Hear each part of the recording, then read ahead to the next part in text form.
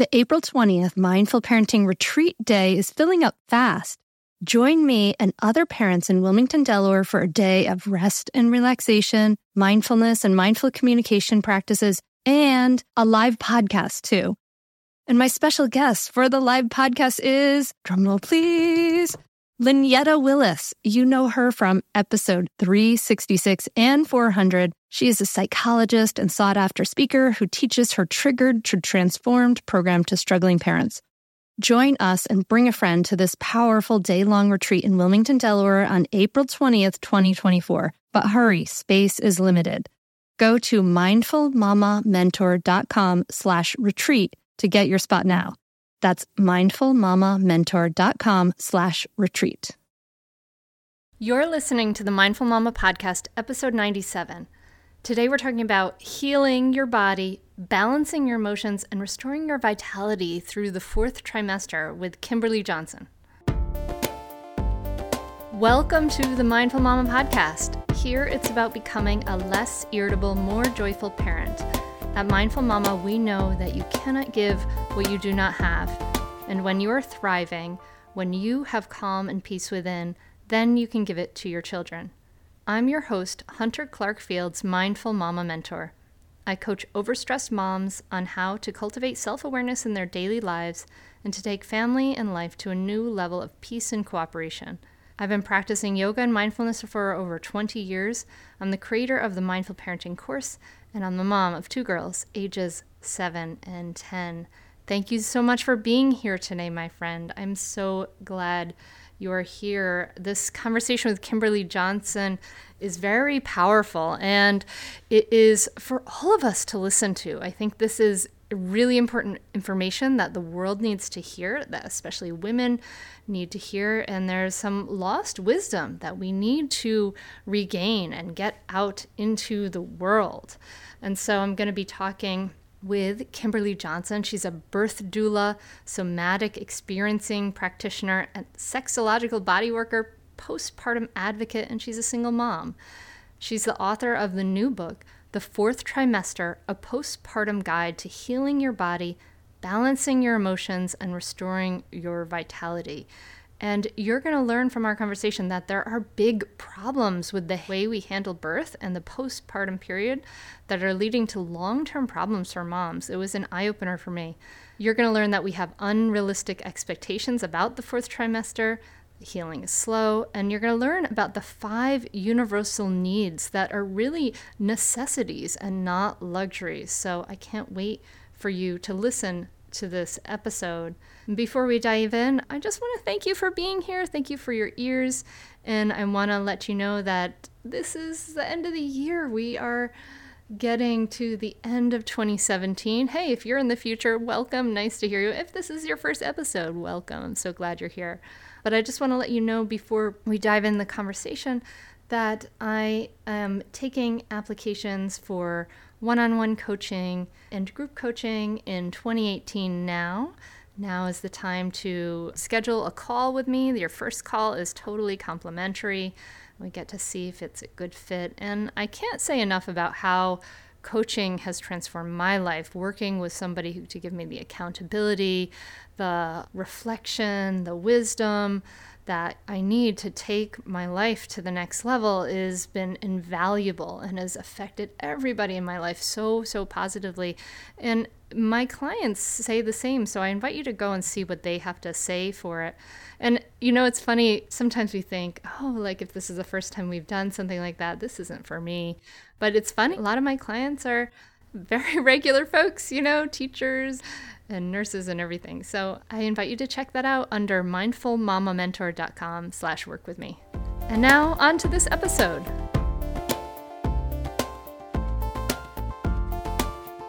Welcome, Kimberly, back to the Mindful Mama podcast.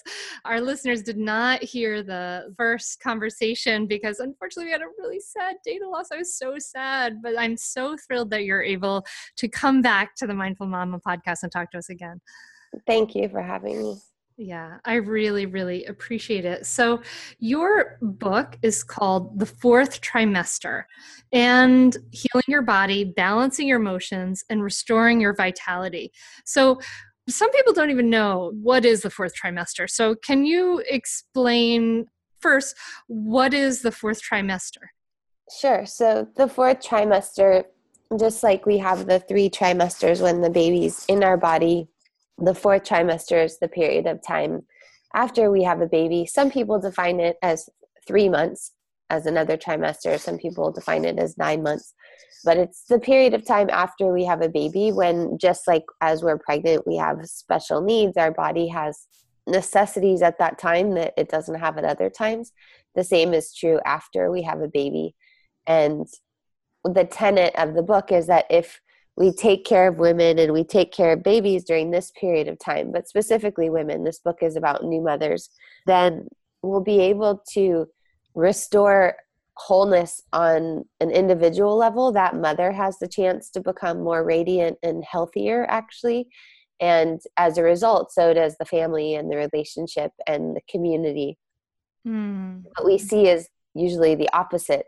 So it's hard for people to even conceptualize what that could look like, because right now the postpartum period is just associated with isolation and depression and a time that you want to get through fast and get back to how you were before.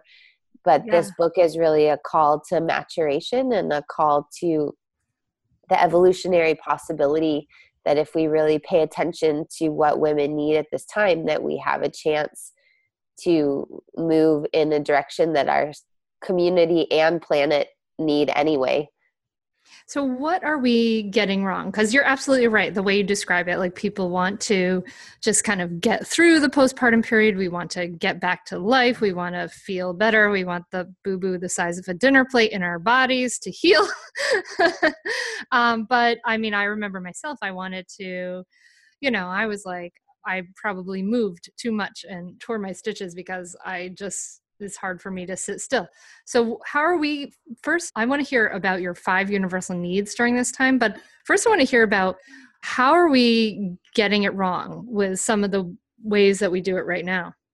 Well, as you know from your own experience and from the women I'm sure that you work with, we all have very unrealistic expectations about timing and about how the timing of the body works, because universally, whether we're postpartum or not, the mind is much faster than the body. And so every woman who comes into my office, whether they're 3 weeks postpartum or 5 years postpartum, feels they should be farther along than where they are in their actual healing process. So one is an adjustment of expectations, and not only a realization that this process is a rite of passage that requires very specific things, but also a desire to be in that rite of passage. So we have to, in some ways, sequester ourselves from the mainstream messages that we hear. If you watch celebrity pregnancies, it's just how much weight they gain, how much weight they lose, and then how soon they are back at work. Yeah. And we've all most women have done a version of that to themselves.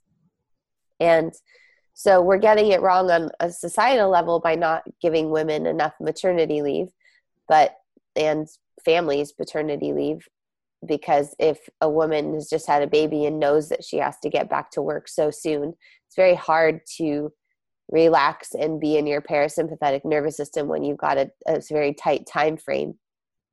But the other thing is that we just treat it like it's any other time. So we don't understand, just like we do with our menstrual cycles, we don't understand that there are specific nutritional needs, specific exercise needs. And if we were to maximize those and really roll with our cycle, we wouldn't have the strong mood shifts and symptoms. But because we try to treat it all like everything's equal, then we have these erratic hormonal swings and physical difficulties.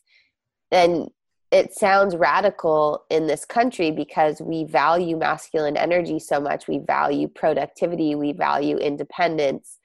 And what the postpartum period is asking is for us to change not only our values, but also to learn how to do these new values.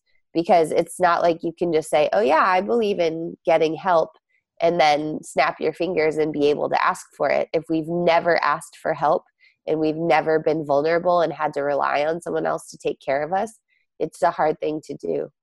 Yeah. Sometimes it's hard for me to be taken care of. I can totally relate to that. So you looked at how people are taken care of in the fourth trimester all around the world, right? And you found 5 universal needs. So, if we are having unrealistic expectations, we're kind of too much in the masculine and we treat it like it's any other time.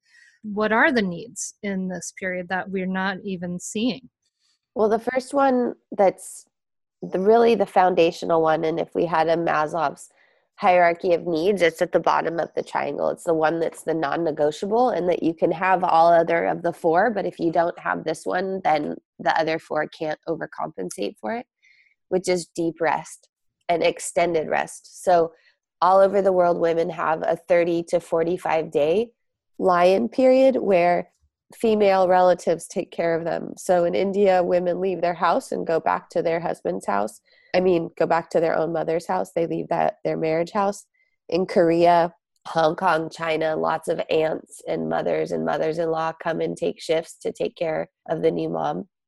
So that's really the basic one, is that for that 40 days, sometimes 30, sometimes 45, in Mexico, it's called the cuarentena.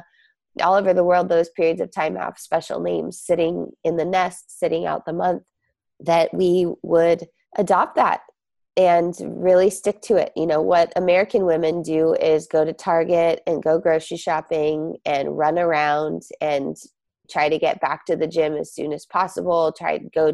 I've had women tell me that 3 days postpartum, they walked from their apartment to the local coffee shop. They got to the coffee shop and they basically couldn't walk home. They knew, whoa, I just expended everything that I had, and there's too much. And so really observing this period of time where mostly you're resting and people are cooking for you.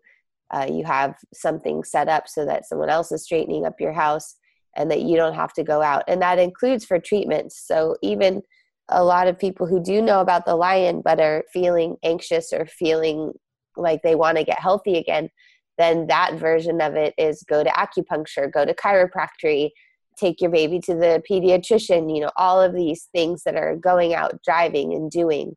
And when people try to schedule with me before 6 weeks, if I feel that they really have a need for me, then I will go to their house, I'd stopped doing house calls a long time ago, but that's how strongly I feel about women not leaving their house for that period of time. Some healthy skepticism in my life has served me well. And if you're like that, if you can spot a too good to be true health hack from about a mile away, you read labels like it's your job, congratulations, you're a skeptic. And Ritual knows that every good skeptic deserves a multivitamin that exceeds your standards. I take Ritual's Essentials for Women 18 plus every single day, morning and at lunch. And I am feeling great. I love this vitamin. Ritual's Essentials for Women is USP verified, so you can trust what you're putting in your body. Only about 1% of supplement brands on the market have the USP verified mark, which shows the product contains the ingredients actually listed on the label. Plus, Ritual vitamins are vegan, non-GMO, project verified, gluten and major allergen free, certified B Corp, and made traceable. They select lower carbon packaging, they prioritize sustainably sourced ingredients, and set ambitious climate goals. Plus, Ritual is a female-founded B Corp, which means they are responsible to the health of people and our planet. No more shady business. Ritual's Essential for Women 18 plus is a multivitamin you can actually trust. Get 25% off your first month for a limited time at ritual.com/mindful. Start Ritual or add Essential for Women 18 plus to your subscription today. That's ritual.com/mindful for 25% off. Hey there, I'm Debbie Reber, the founder of Tilt Parenting and the author of the book Differently Wired. The mission of Tilt is to change the way neurodivergence, whether that's having a learning disability, having ADHD, being gifted, autistic, or some combination of all of the above, is perceived and experienced so differently wired kids and the parents like us raising them can truly thrive. On the Tilt Parenting podcast, I get to talk with authors, therapists, educators, and parenting experts who are committed to this mission. I ask the questions my listeners are most curious about when it comes to supporting our kids. And in turn, my guests share strategies for challenges out-of-the-box ideas for navigating school, best practices for therapies, tips for advocating, and so many thoughtful insights on what it really takes to help our kids grow up feeling seen and respected so they can create awesome lives for themselves. I know that raising a differently wired kid can feel overwhelming and isolating, but I promise you, you are not alone, and it can feel so much better.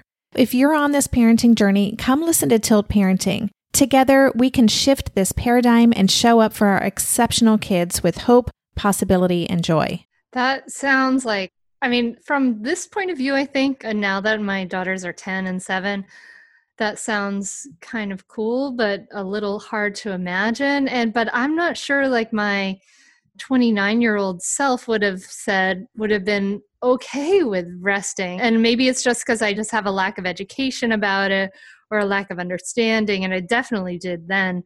I even had my daughters in like a birth center, all very naturally and things like that. But there wasn't nobody, well, there was the instruction to be like a mermaid for a little while, but like, Right. But I don't think anyone told me. I never even came across at all the idea of resting for 30 days.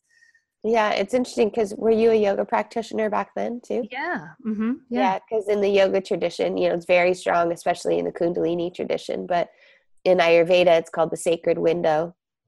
And it's definitely, but this is the thing that and that's why I was so shocked by my own birth experience was I was a yogi for a long time and I knew a lot about my body, and I just couldn't believe how motherhood was so left out of, like, how could I have an entire practice that touched so many aspects of me but had nothing to do with womanhood or motherhood? Zero. It had no information to offer me in my toolkit. It was all genderless and spirit oriented. So I agree that it is maybe what you're saying is a tough sell. And what you said is so much what so many people say to me. I recorded a book trailer, which I'll give you the link for so the listeners can see it. It's just a minute and a half, really beautiful. It is. I watched it. It's gorgeous. Cool. Yeah. About what the postpartum period could feel like. I wanted it to really have the feeling of what that time period is like, because it's a very special time. And if you listen to it, you have access to realms that we don't have access to otherwise. There is a sort of very slow, languorous, golden quality as the birth energy is still figuring out how to recalibrate. So of course, that's the $1 million question of the book too, is like how to make people care about this who aren't already out of this period of time, right? Because when you're finished with it, you're like, oh yeah, that would have been good. Now that I have an autoimmune disorder and my pelvic organs feel like they're going to fall on the floor and I'm having painful sex, yeah, resting probably would have been good.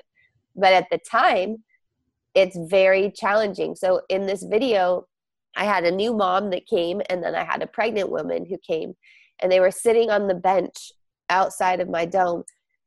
And the one who had a baby who was like 8 months postpartum was just going, oh my God, I wish I would have known this. I totally would have hired somebody.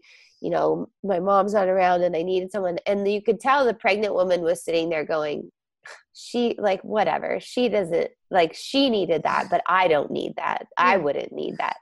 And it's just so hard to talk to pregnant women about anything other than birth. It's like the consciousness of a pregnant woman ends at the birth scenario. And therefore, in my book, I have the whole first section is for pregnant women to read about how to build a postpartum plan. Just like you have a birth plan, you really need a postpartum plan. Postpartum lasts a lot longer than a birth lasts. And there's a lot more that goes on during it that's really important to think about ahead of time, so that if you are having a hard time, which everybody has a hard time sometimes, that where the resources are and how to source your community for what you need. So what are some of the results of, I guess we didn't touch on this, and this is something I think we need to talk about too, is like, what are some of the results, the long-term effects of the way that we the way we currently mishandle the fourth trimester?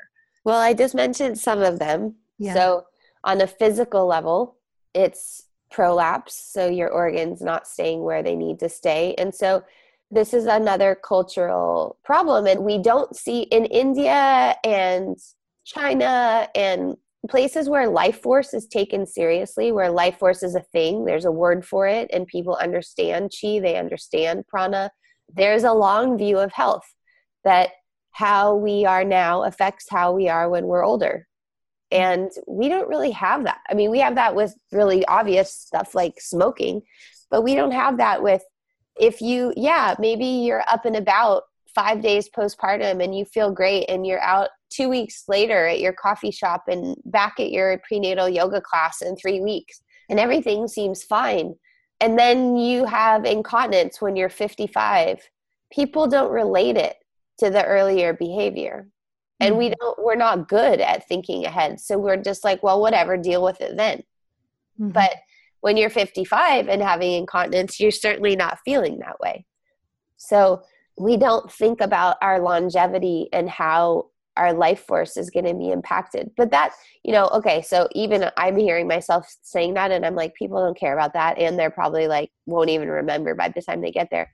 But most immediately, I mean, if you start exercising too soon, you are compromising your organ placement. Many people come to me 6 months postpartum and they weren't prolapsed after the birth. They're prolapsed because they started running at 6 weeks or 8 weeks. And now they've got terrible back pain and their body just wasn't ready yet. They didn't have the core strength to engage in the kind of movement that they wanted to engage in. But conversely, so the physical stuff, depression, isolation, 1 out of every 7 women is on antidepressants now post-birth. 1 out of every 12 women has Hashimoto's diagnosis post-birth. So we're seeing tons of autoimmune disorders that are coming on, if you want to say it like that. What is Hashimoto's? Hashimoto's a thyroid autoimmune condition. Okay. And, there's a 67% marital satisfaction decline after the first baby. So these are all results of poor care. Just plain and simple. A birth experience can push you over a threshold into the expression of if there's a partially genetic component of an autoimmune disease condition. But if women were really taken care of during the 4th trimester, there wouldn't be a chance for that to express.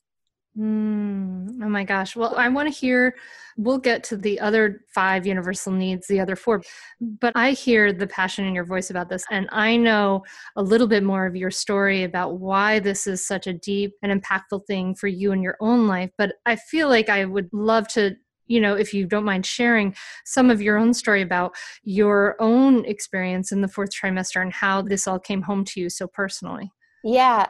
I mean, I feel like my story's all over the place right now. Maybe that's just because I'm talking about it a lot. I'm happy to share it, but I think people, if they really want to hear it, there's a lot of different ways. It's in the first part of my book. I've recorded so many podcasts, and that's the main, everybody wants to hear it because frankly, that's why people come to me as a practitioner, because they have hope that they can heal because I did. Yeah. We learn through stories, Yeah.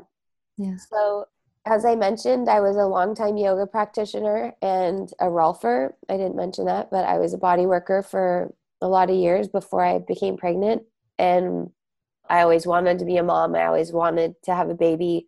I always wanted a home birth. And so I set myself up for all those things. And I had a birth that was relatively smooth. I was 42 weeks and 5 days. So that's a long time to be pregnant, but I was cool with that. I kind of imagined that I would be pregnant for a long time because my mom was. And then I had a tear during the birth process, and the material that my midwife stitched me with, my body rejected. So my tear didn't heal correctly. And as a result, I had all kinds of symptoms like fecal incontinence, which is when you poop in your pants without knowing you have to go to the bathroom. I had really bad back pain and SI joint pain. Everything was just very sore. I couldn't sit for about 2 months. And as a result of that injury, a lot of other things were difficult, like breastfeeding, because I couldn't sit and I couldn't walk very well. So I couldn't make myself the amount of food that I needed.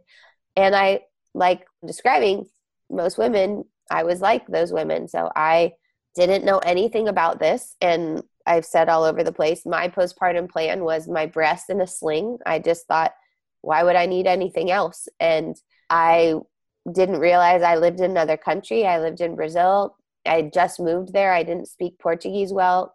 My daughter's father doesn't speak English. I didn't have friends because I moved from an island to a city in order to have a baby, because on the island there were no more midwives.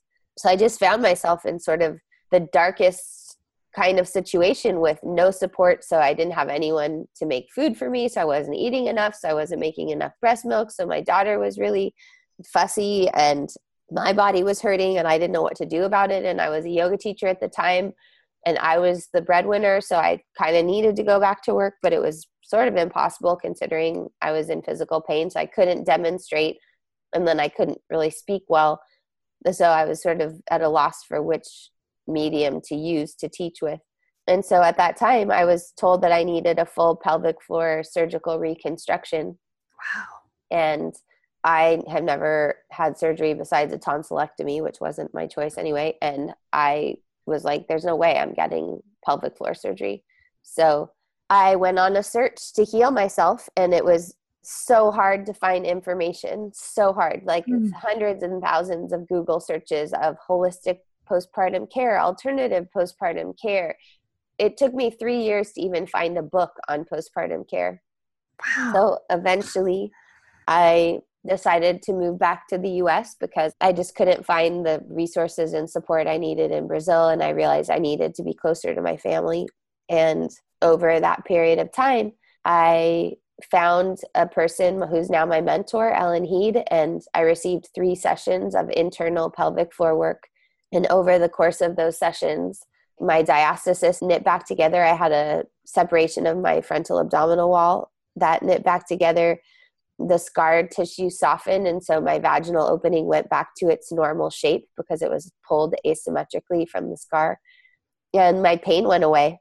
Wow. And then right away, lots of women started telling me their stories about their own bodies and ways that their bodies were never the same again after they had a baby, like their tailbone always hurt or sex was always painful and they were avoiding it. And they weren't sure why because they had a cesarean, or they weren't sure why because the birth itself was okay, but now they were having pain. And I just realized this is a black hole in women's health. And it's so hard to get help. And I thought, okay, well, I have to do this work because people are already coming to me. So I have to figure out a way to help women. And so that's really where the book comes from, is putting together the information that I wish that I would have had, that I was actively searching for. I mean, I wasn't searching for it when I was pregnant, so I don't think I probably would have read it while I was pregnant, but I was certainly searching for it immediately after.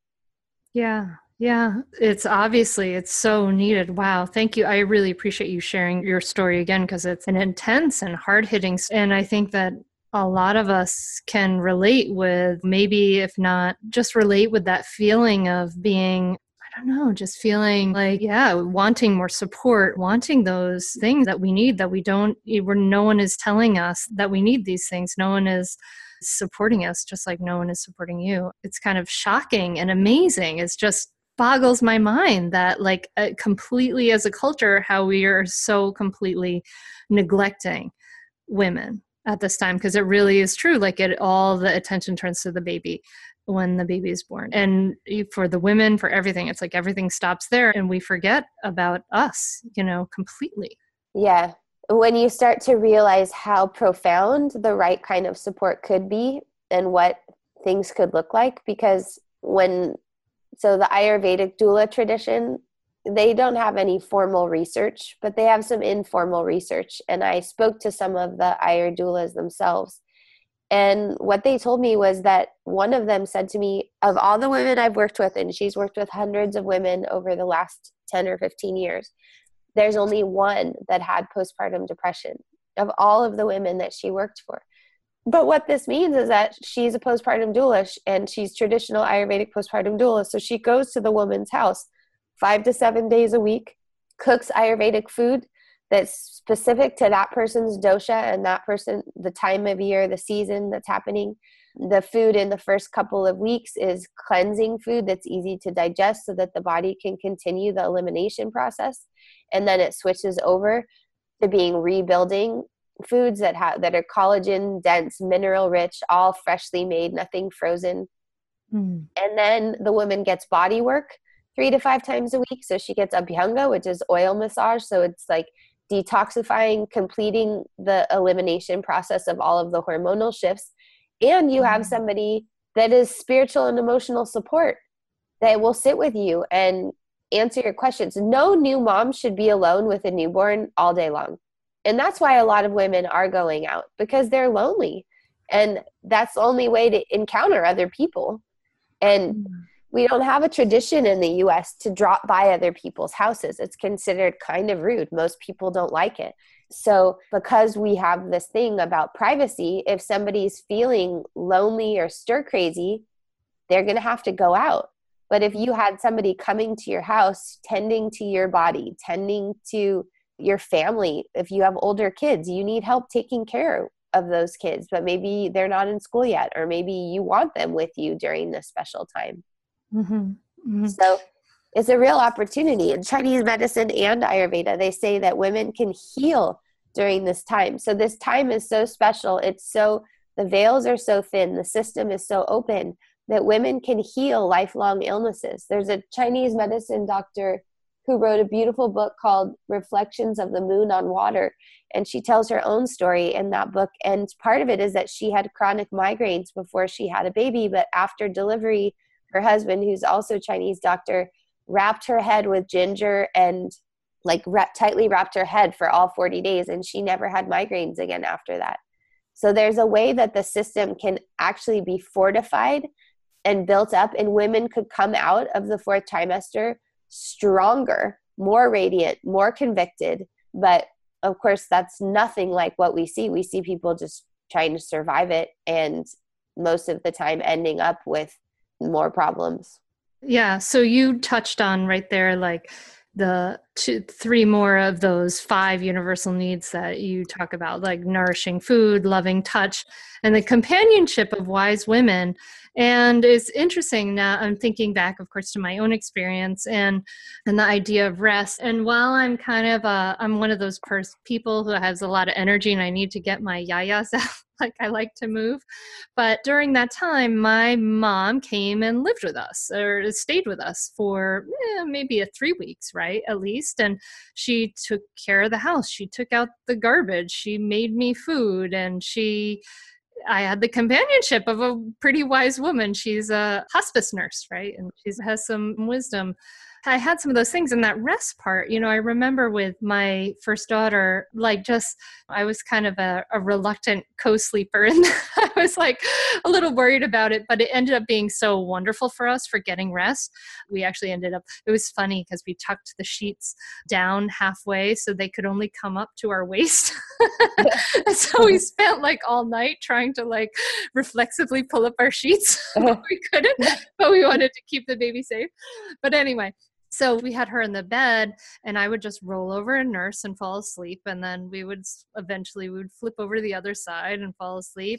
And I would end up sleeping till 9:30 in the morning because of the interrupted sleep, but just kind of extend my morning really long. And it actually ended up I remember thinking that the first 3 months was a really restful time, at least with my first baby, because I could just sleep as late as I wanted and just hang out and cuddle and nurse my baby. And that was really nice. So now I'm kind of revising my picture. I'm thinking, maybe there are some really good parts, but this is not the norm. And certainly, I'm not sure many people consider getting a postpartum doula, but it sounds like that's what you would do if you had to do it all over again, is you would get a postpartum doula. Yeah, I would get a postpartum doula, here's the thing. We live in a time where we are paying people for things that community used to do.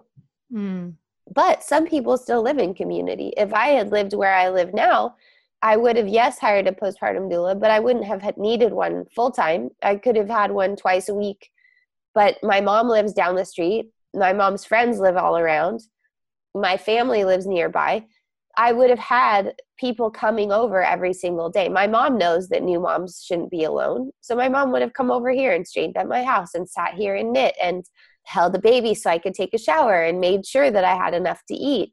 And, nowadays many women do have meal trains afterwards. So people sign up at your mother blessing or your baby shower and come by and drop off food. And depending on when that is, those could be people that could sit and talk with you, as long as they know that what you're talking about is how you're doing, not about superficial stuff that doesn't matter to you when you're nursing a newborn. Nowadays, you have to hire a lactation consultant, but I talk about, I have 4 aunts who each have 3 kids. If they all lived in the area, that would be a lactation consultant, because one of them would have had the same problems I was having, at least. And collectively, we would have pieced it back together. I wouldn't need to hire somebody to teach me how to do that. Maybe we should, while we're talking about hiring a doula, maybe we should explain what is a postpartum doula, because I'm sure some listeners don't know. Postpartum doulas really vary because, like many of these professions, they're very new. So what somebody comes to the profession with really influences how they serve women. But ideally, a postpartum doula is someone who knows about these 5 universal needs and comes to the house, and you can hire them hourly or you can hire them on a retainer for those first 6 weeks to make sure that all of those basic needs are taken care of. And basic meaning extremely important, not basic like, oh, my basic needs are met because my husband's home from work for 12 days and I have food in the freezer. It's like the needs that you have, which are to rest. And for someone to, I have clients that I tell all this stuff to, and then I call them postpartum and they're 10 days postpartum and they've gone out for a mile walk and they're still on Vicodin from their C-section.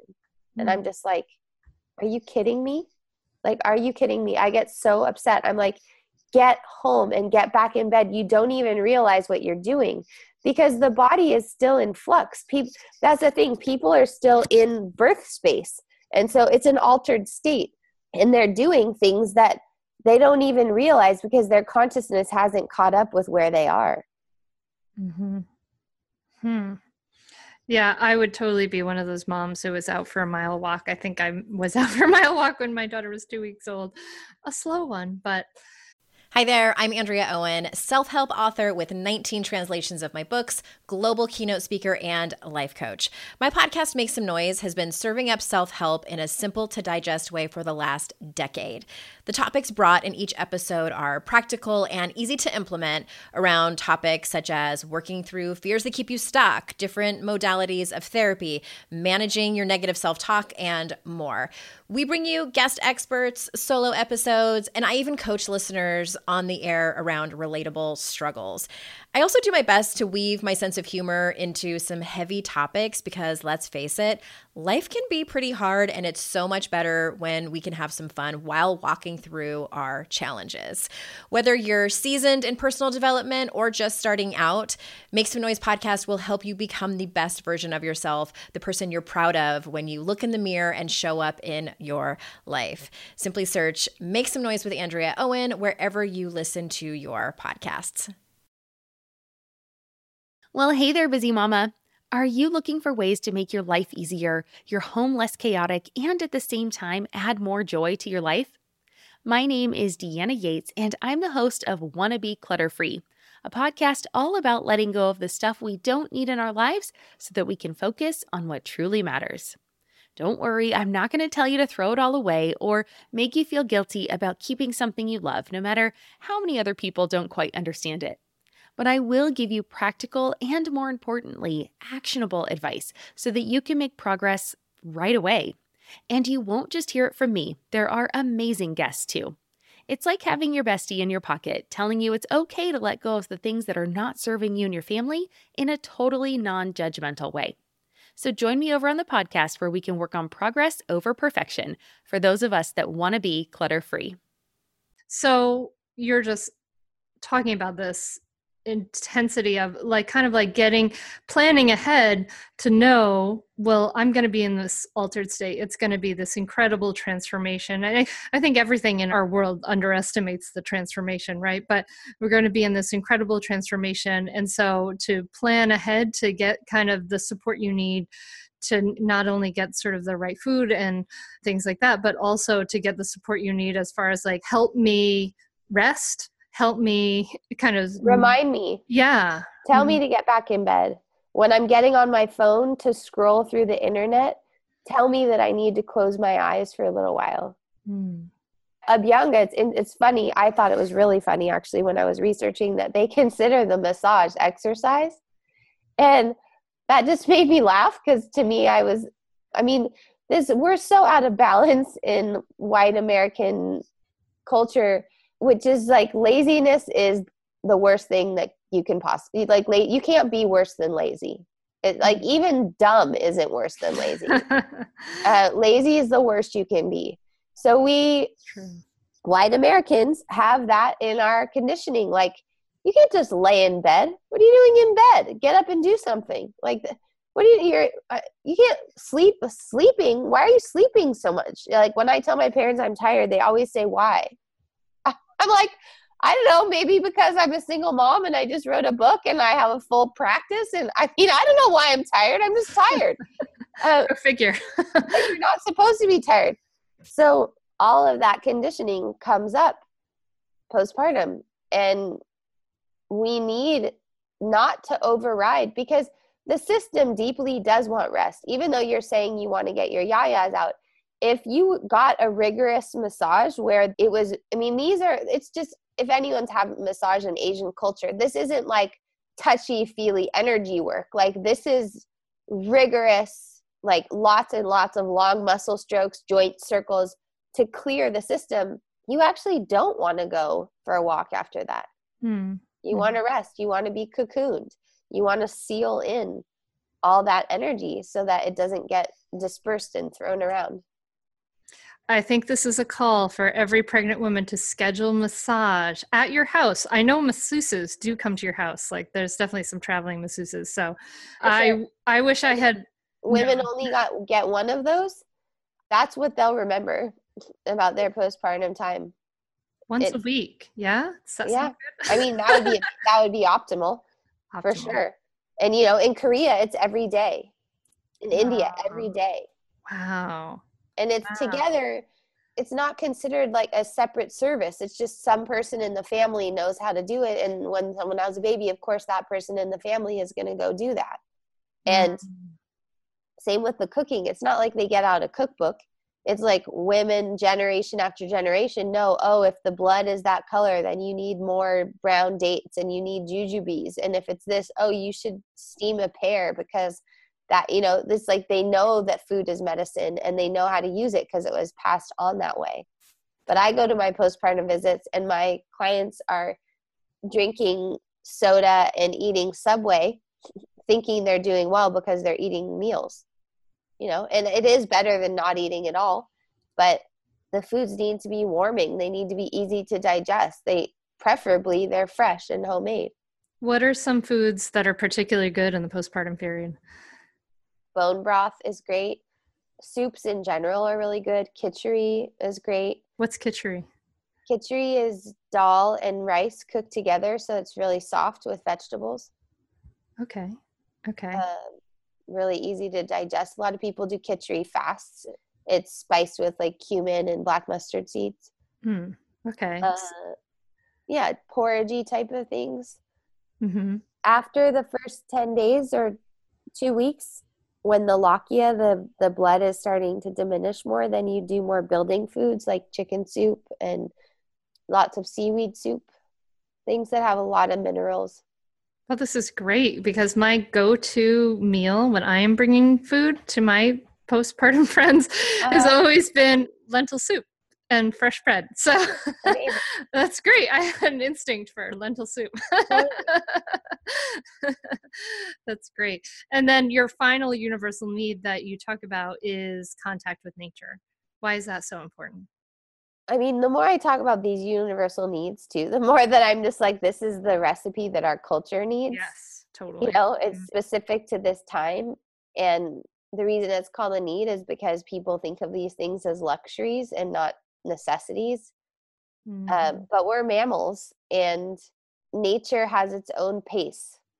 And so even this thing about rest is part of cooking and having food, and part of being in contact with nature is that we see that we can't rush time. You can't make rice cook faster. You can't, I have some postpartum doulas who work with me, and I send them to new moms, and some of them cook the food at their house and bring the food. But some of them, when the moms certain kinds of moms, I'm like, no, I want you to go and cook in their house. I want them to sit with you and watch you cook and see the 4 different pans on the burner and be in that energy of connecting with food, connecting with the earth. And you can connect with nature through food and herbs. But yeah, also just broadening our perspective and breathing with the rhythms of the season, with what's happening outside of our situation. So Kimberly, you've like brought all this wisdom out, and you've looked at cultures all around the world, and you're sharing this. And I'm so happy to hear that you are sharing your story again and again and again, because we need to hear this story, because it's a really not very much told story. So you've been bringing this out into the world. Now you're a single mom. How do you bring some of this wisdom into your own life now that your child's daughter, right? She's older. Yeah, she's 10. Well, I went through a postpartum period with the book, and during that time I got sick, and I called in an Ayurvedic practitioner and got an Abhyanga treatment, which was amazing, and hired a friend of mine to cook meals for me. And it was incredible. I had meals for like really good meals for 5 to 6 days. It was so awesome. I'd never experienced that before. And rest. I mean, for me, rest is my savior. Sleep is my savior. I just need a lot of sleep, 10 hours of sleep, usually 9, 10. And I rest when I'm tired. So if I have clients and I have a window, someone's late, I lay down in between clients. I say no to a lot of things, which is hard sometimes, but I have a very specific mission right now. And in order to fulfill that mission, there's a lot of extra stuff that has to go so that I can be the mom that I want to be, and also build the life that I want to build for us. And I ask for help a lot continually, which is, people say it gets a lot easier. For me, it is easier, but still not easy. But even yesterday, I was like, I'm not asking for as much help as I need. And my mom's asking me if she can help me, and I'm not getting back to her. And I do need help. So I just keep asking for help and being humble and accepting it. I think that's the thing. Like it's this kind of like stoic individualism. Like so many people feel like they can't get any help, like they can't get the support they need. We can't maybe spend the money, or we can't take the time, or we can't ask our friends and things like that. And I think it's really harmful sometimes, our individualistic culture. I mean, I really seeing so much more, and I was raised in a really individualistic way, and I see so much more interconnection now. And that whole idea of being able to giving ourselves permission to either ask for help or slow down. Like, I know what you're talking about. Like, I realized recently, I was like, I can cancel this thing. I can slow this down. I can give myself some space and time. And I don't think many of us give ourselves permission to do that. And I don't know. It's just, I'm not sure it's kind of a rant there. If you don't give yourself permission, what usually happens is that something breaks down, right? Like, that's what happened for me. Is I was supposed to go on a vacation, and I knew it. My body was telling me, in September, I needed like a week vacation, but I'm a single mom. And so if I take vacation, I both have to tell my daughter that I'm going somewhere without her and not for work. And then I have to ask my parents or somebody for help for me. Not like I work out of town a lot, but to say, no, this time is for me, was a completely different edge. Like, no, I'm just going to go and have a good time by myself without you. And somebody else is going to take care of you. I couldn't do it. I was planning on it, and I had this backpacking trip I was going to go on, and then the backpacking trip got canceled. And when it got canceled, then I was like, oh, I'll do a staycation, which is just so dumb that I thought that was even possible. When, like, what I realized during that month was that being a mom is more than a part-time job. And I have like 4 other jobs. So I wasn't doing the 4 other jobs, but I was still doing the mom job, and there was no rest, because if I'm doing my other jobs, then I'll say, oh, just get lunch at school, or I'm more flexible with myself on my mom duties. But if it's only mom, then I'm making all the meals and doing all those things. Like, it wasn't restful at all. But it really didn't matter, because by that time anyway, that week rolled around, I got so sick, and I was sick for 3 weeks. So instead of 1 week of vacation, which would have cost me like $1,500, I spent like $6,000 on all kinds of treatments to try to get better. I didn't spend $6,000 on treatments, but I spent, whatever, let's say $1,000 on treatments, acupuncture, IVs. I had to get a chest x-ray because I ended up getting really sick. And then I didn't work for 3 weeks instead of not working for 1 week. And it was just such an obvious lesson for me. And in fact, I enjoyed being sick because it gave me the permission to cancel everything. And I had an excuse because I sounded awful. I lost my voice for a period of time. And it was just like, wow, this is what your system needs to do to get your attention so that you stop taskmaster robot. Like, you stop that part of yourself that just will not let go. And the only way you'll stop that is if you're totally sick and like incapacitated. And I got the message. I'm like, I don't want to, this whole mission is extremely important, but it's not that important. It's not more important than my health. It's not more important than my relationship with my daughter. So that's an extreme example, but I think most people can relate, because that's why lots of people have autoimmune disorders. It's the boundary that they can't establish for themselves. It's like, now they can say no to things because they don't feel well, rather than just saying no because it's just too much. Like, no, I can't be on the PTA and fulfill my creative dreams. No, I can't write this check for this field trip because it's taking away from this other thing. And it's radical, but it makes sense. It's the demands on our system are so high right now.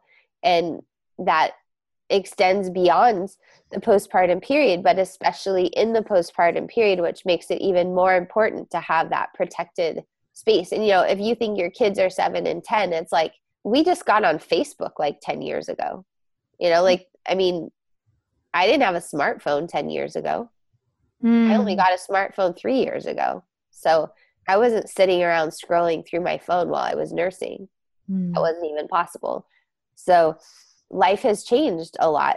And these needs have not. These needs have been what they are since the beginning of time. Like, these are things that cultures have recognized. Even here in the US, we had this tradition 100 years ago. So it's just, we need to remember it and value it. The lying in period. So yeah, Kimberly, I could talk to you for so long. I want to respect and honor your time, and because there's so many other things I passionately and interested in that you do. So maybe at some point we can have you back on the podcast when you have more time and you aren't so close to the book. But in kind of a parting words, I'm thinking about this idea of not only just the postpartum period and moms maybe who are expecting, but also for moms who are past that point. What do you want their takeaway to be from this conversation? I want their takeaway to be that their experience is just as important as their baby's experience. And those experiences are actually inextricably linked. So their own healing and their own well-being is extremely important. And not only that, but I want people to awaken their inner doctor and their inner teacher. And rather than going outside of themselves to all the specialists for opinions, that they really return to the community, return to trusted friends, aunts, mothers, grandmothers, because we have that collective wisdom. We don't need professionals who don't even know us to tell us how to do very fundamental things. Awesome. Well, thank you. And so where can people find more about the book, about the work that you do, et cetera, and connect with you? Yeah. My website is magamama.com, MAGAMAMA.com.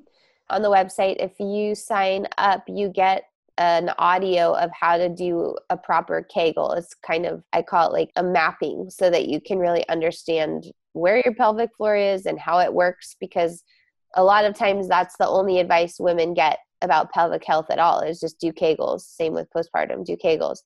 But people don't really know what they are or should they be doing them. So there's a map that takes you through that. The book's available on Amazon. It comes out December 26th, but it's available for pre-order now. I really appreciate any reviews, comments. The way that the book world works is the more traffic to the Amazon page and the more that's there, the more the retailers get interested. And I have a podcast also called MAGA Mama with Kimberly and Johnson. It's about birth, sex, motherhood, womanhood, intimacy, and relationships. And I'm on Facebook and Instagram, all the places. Awesome. Well, thank you so much, Kimberly. I love talking to you, and I really appreciate the work that you've brought into the world. Thank you.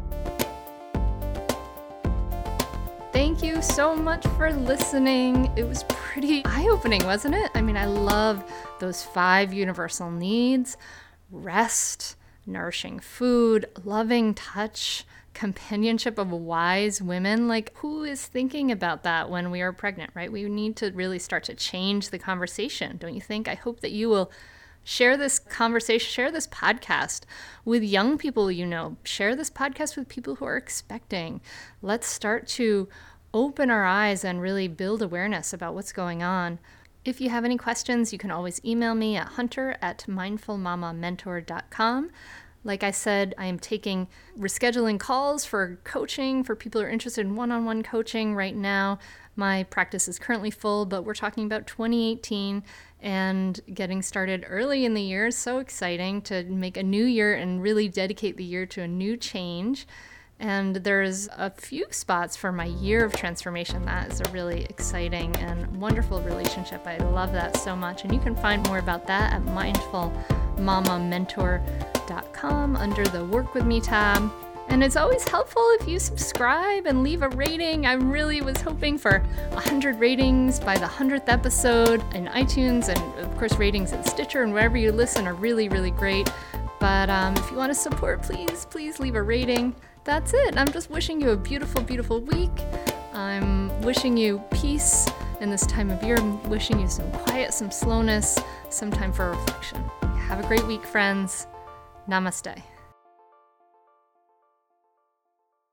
Lynn, this time of year, parenting can be such a flusterclux. You've come to the right place. I'm Lynn Lyons, and I've been treating anxious families for over 30 years. I'm Lynn's sister-in-law and co-host Robin Hudson. Join us for Flusterclux, a podcast for parents who worry. Wait, that's everybody. Yeah, these last few years have felt like one long anxiety attack for so many. Why do you think parents are always surprised that a podcast about anxiety relates to them, even if no one in their house has an anxiety disorder? Well, worry is human. Everyone does it. And anxiety shows up when we face uncertainty. All the parenting tips you've taught me have been essential. I love to break it down into skills we need to manage worry in our families. We've covered so many topics: depression, burnout, meltdowns, perfectionism. Don't forget scary mothers-in-law. Right, but of course that's not my mother-in-law. Because that's my mother. And a listener. As a psychotherapist, I like to teach parents and kids how to respond to everyday moments in healthy ways. Managing anxiety really can be taught. It really can. And I'll even tell you what to say. We talk about serious stuff,